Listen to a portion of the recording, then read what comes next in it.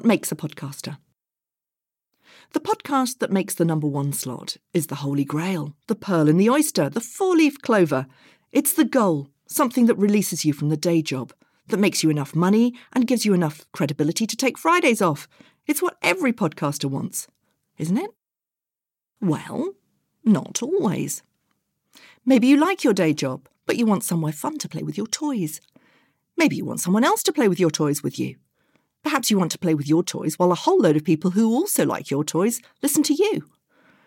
Throw in a little envy from your listeners and you may well have your pearl. Welcome. You're a podcaster. Maybe you're not really driven by making money, but you quite fancy the idea of taking Fridays off.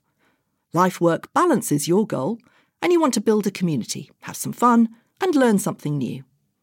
Sounds to me like you're self-employed, running your own business or working freelance, choosing your own terms over the payroll, lower stress levels over company ambitions. You're used to making it up as you go along. You're like me, an adventurer, an entrepreneur, a lateral thinker, a ducker, a diver, a podcaster. Maybe you're on the payroll, but you're bursting with ideas that your boss just doesn't understand. You're a communicator, a storyteller, a networker, and you've got an idea that will use the best of your talents to get the company message out to the world. You love listening to podcasts. You've got a voice and something to say. You're a podcaster in search of a podcast. Come on in. Or maybe you just want to change the world.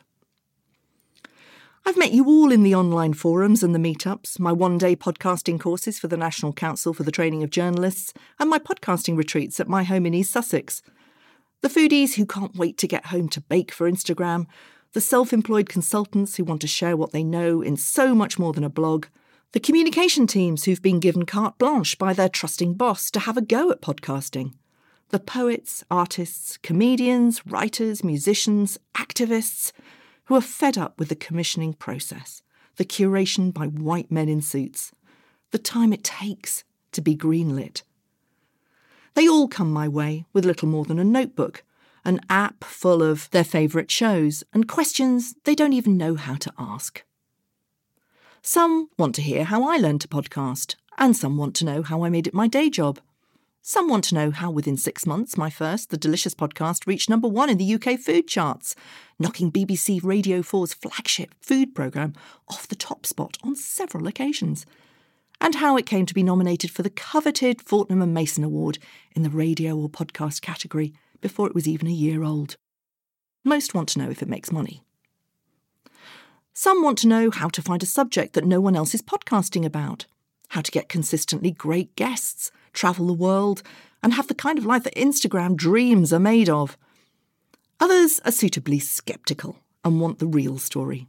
How long does it take? How many downloads does it take to get to number one in the UK food charts? Is that even a thing compared to the US food charts? Who cares about the charts in this strange new podcasting world? Most ask about the money.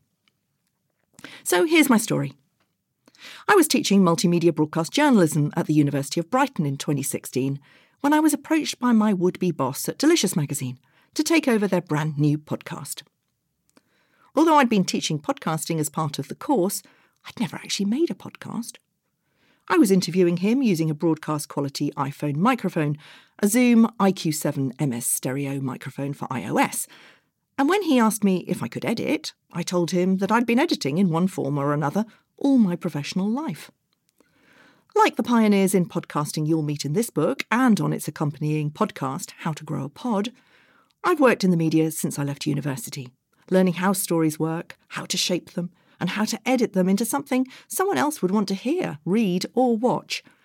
I began my career in radio, and like many of my interviewees here, I too think tape when I'm recording or editing, after years of physically cutting audio tape, captured on a reel-to-reel ewer and spliced with a razor blade. Such editing devices have long since been replaced by endless examples of computer software, but the imagery and legacy of reel-to-reel, razor blade and splicing tape live on. I was in.